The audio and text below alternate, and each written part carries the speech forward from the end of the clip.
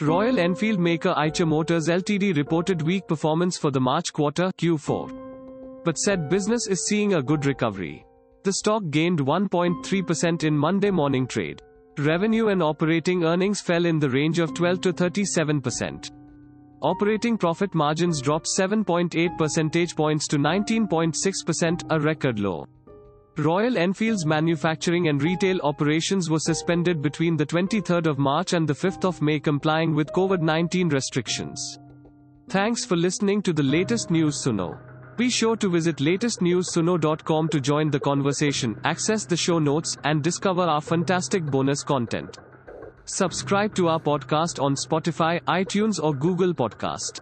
अब न्यूज़ सुनो बस 60 सेकंड में।